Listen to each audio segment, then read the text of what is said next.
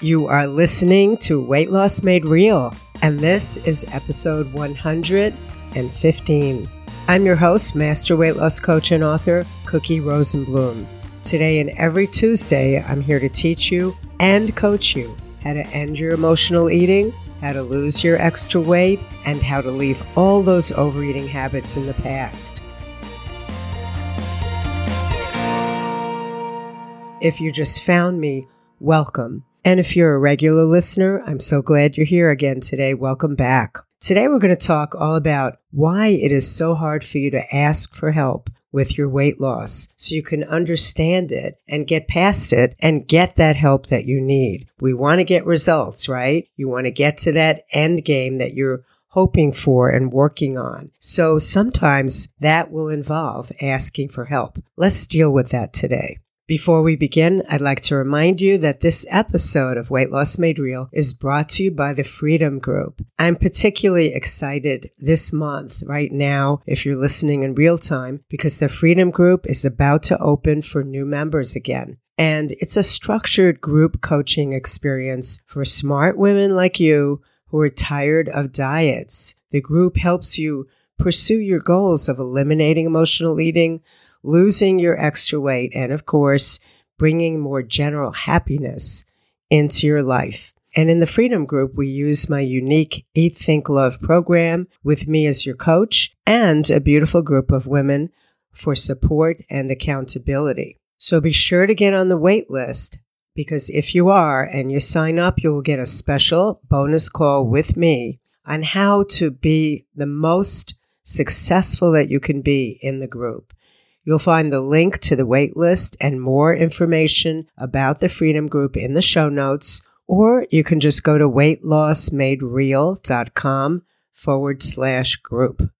So let's get comfortable and let's get ready to do some coaching. We're going to talk today about why we all need help in all kinds of different areas of life, and what kind of help in particular you might need when you're trying to make a change in your life.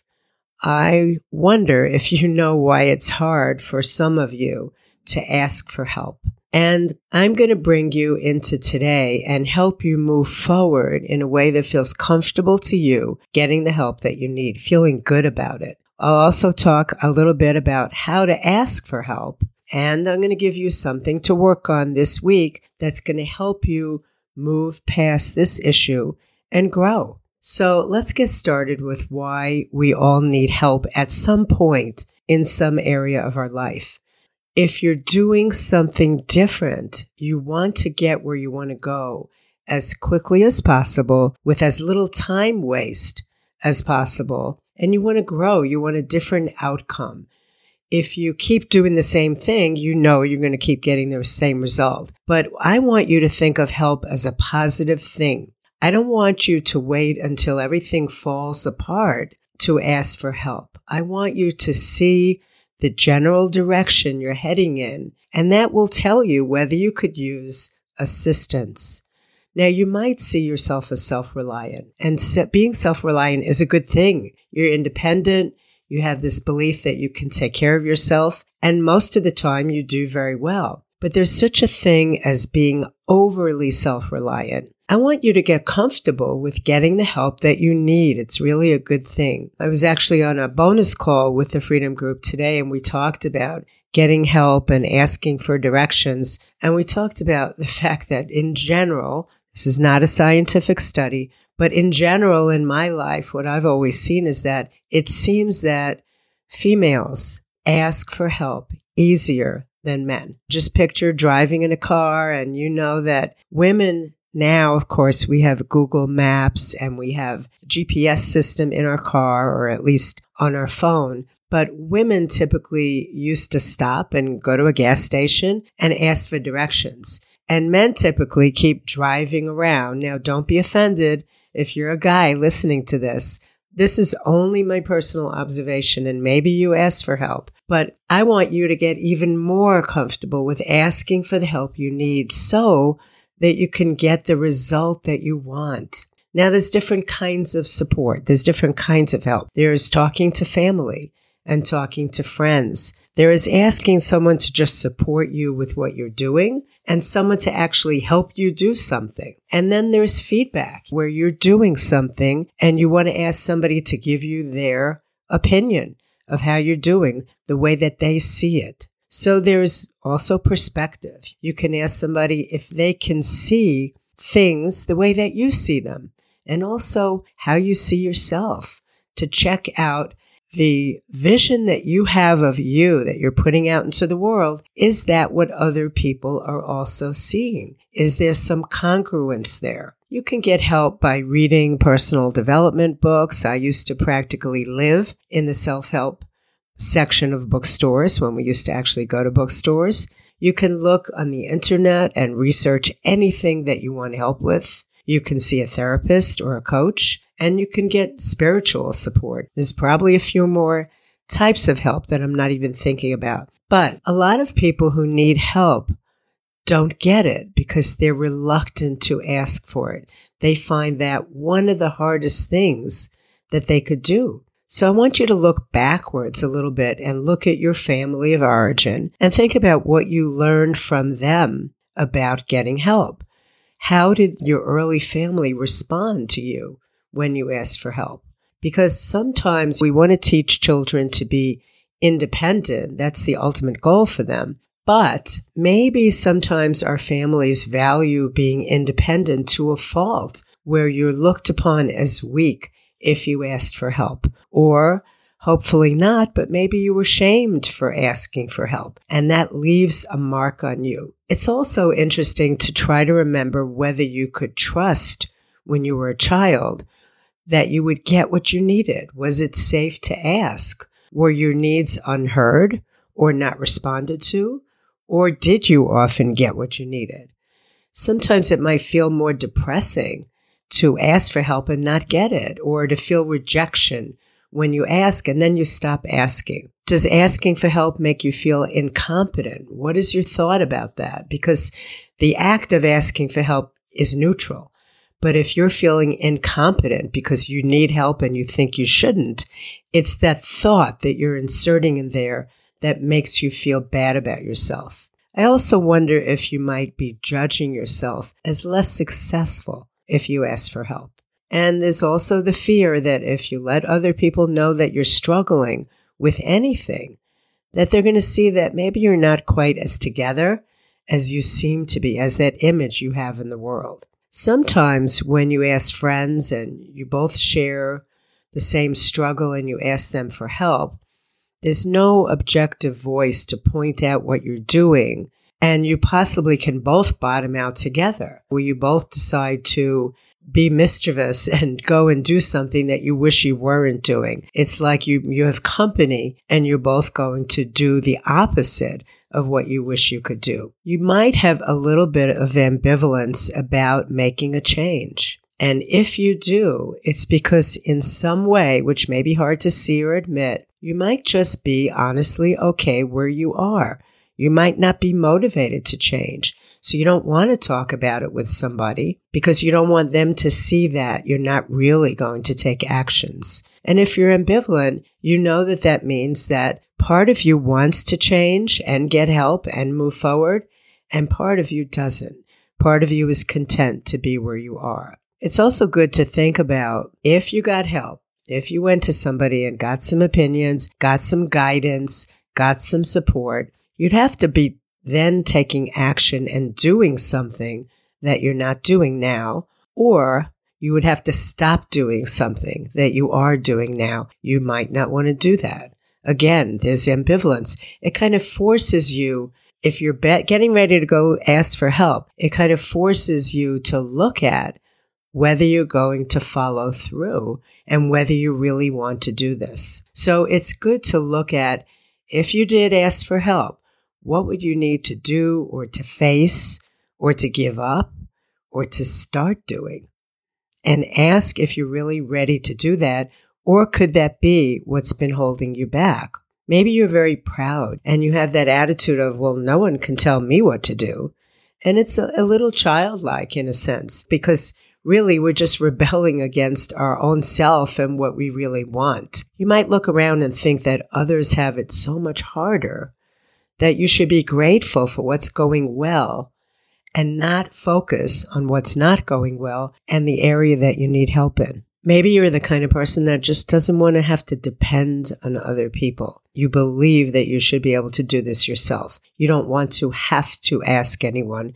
And maybe you don't want to burden anyone with whatever your problem is. You might also fear having to reciprocate and be uncomfortable if somebody doesn't ask you to reciprocate at the same time. Because if the help is too one-sided, you're going to walk around feeling unbalanced and obligated. You might have fear of overstepping a friendship. You've had this problem for a very long time, and you think that the people close to you are just tired of hearing about it. And you might fear what others will think about you and your problem. You might just be embarrassed. So now I want to move you into the present. For whatever reason, you have been uncomfortable in the past with asking for help, with seeking help. I want you to think about right now and imagine that you're going hiking on a trail and you have two choices. You have a trail that has signs on it that will help you get where you want to go. And then you have a trail with absolutely no signs at all. Now, unless you're into orienteering and you like getting lost and then figuring out where you are and getting to safety and getting to your destination, most of us want to get where we're going as directly as possible. Most of us, given the two trails are equal, would choose the trail with signs. That's what getting help is about. The most successful and confident people are usually the ones who think nothing of asking for help, and they do it often, and they do it easily. They're able to show their vulnerability. It's really a good thing to be able to acknowledge your shortcomings. But I want you to be selective about who you ask and when you ask and where you ask for support so that it's most likely you can get what you need. One of the things that really touches me about the Freedom Group and the support is that I try not to work on the weekends, and I usually don't. But sometimes I'll be scrolling through my emails and I'll see notifications from our Facebook group. And even on the weekends, people reach out and say, could somebody just talk to me? I'm just needing a virtual hug. I need some advice. I'm just not feeling good. And people will answer. People will reach out and be there for one another. In fact, I see it as a sign of growth. Asking for help in my book means that you're growing. You know that you're in new territory. You know that you need some of those signposts, and you ask for them. It's intelligent. When you're making a change, you are growing, and growth leads to discomfort. That's a good thing. So support and feedback from a trusted source helps you get insight that you were not able to get on your own. Now, when we help other people, it reinforces our own sense of purpose. And so when you ask for help, the truth is that you're helping somebody else feel fulfilled. Unless, of course, you're asking someone who's just not a giving person. But most people love to help other people. Don't assume that somebody should be able to see you struggling and should just jump in and help. You do need to ask. You do need to get good at asking for what you need and first identifying what you need.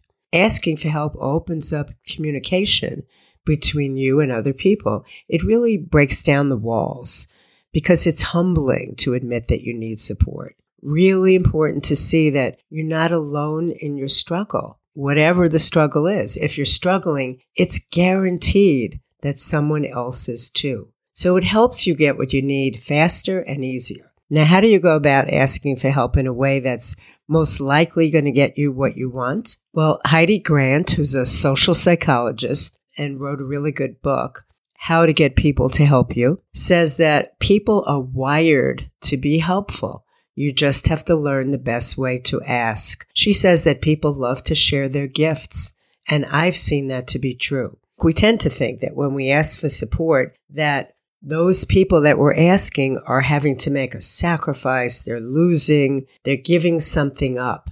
And they might be, but remember, when someone helps us, it's voluntary. Even when we ask for it, they can say no. We don't think about what they will gain. They get a self-esteem boost from helping us. When we help someone else, we learn what we're doing on an even deeper level. So everyone benefits.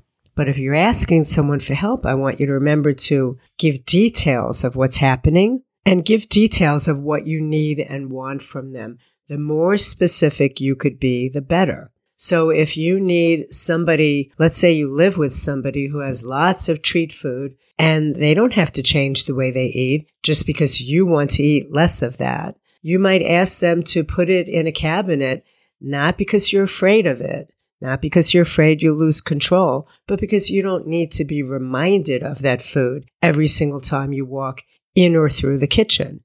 So you're telling somebody exactly what you need and why in a nice way. I also would tell that person why you, and you have to know this, why you chose to ask them for help. I need your help with blank because you blank. Don't worry about that old even Steven game. You do not have to be 50-50 all the time. Thank yous, of course, are appreciated, and I want you to be open to helping other people. But life is not a 50-50 balance. Sometimes you will require more, and sometimes you'll be on the giving end more. And the more you give to others during the natural course of your life, the more comfortable you'll be with seeking help yourself when you need it. Another author I like who's written a lot about this is Brené Brown, who you may have heard of. She's written several books about vulnerability. She also does TED Talks, and she's a research professor. Here's what she says. Vulnerability is the core of our shame and our fear and our struggle for worthiness. But it appears it's also the birthplace of joy and creativity and belonging and love. We are all imperfect, and you're wired for struggle, but you are worthy of love and belonging. I love that because asking for help, it definitely puts us in a vulnerable position. But vulnerability is good. Renee says that we shouldn't view vulnerability as a sign of weakness, but as a sign of strength. It takes courage to ask for help. We see this in others before we're able to see it in ourselves. Think about how you'd react if a friend came to you for help.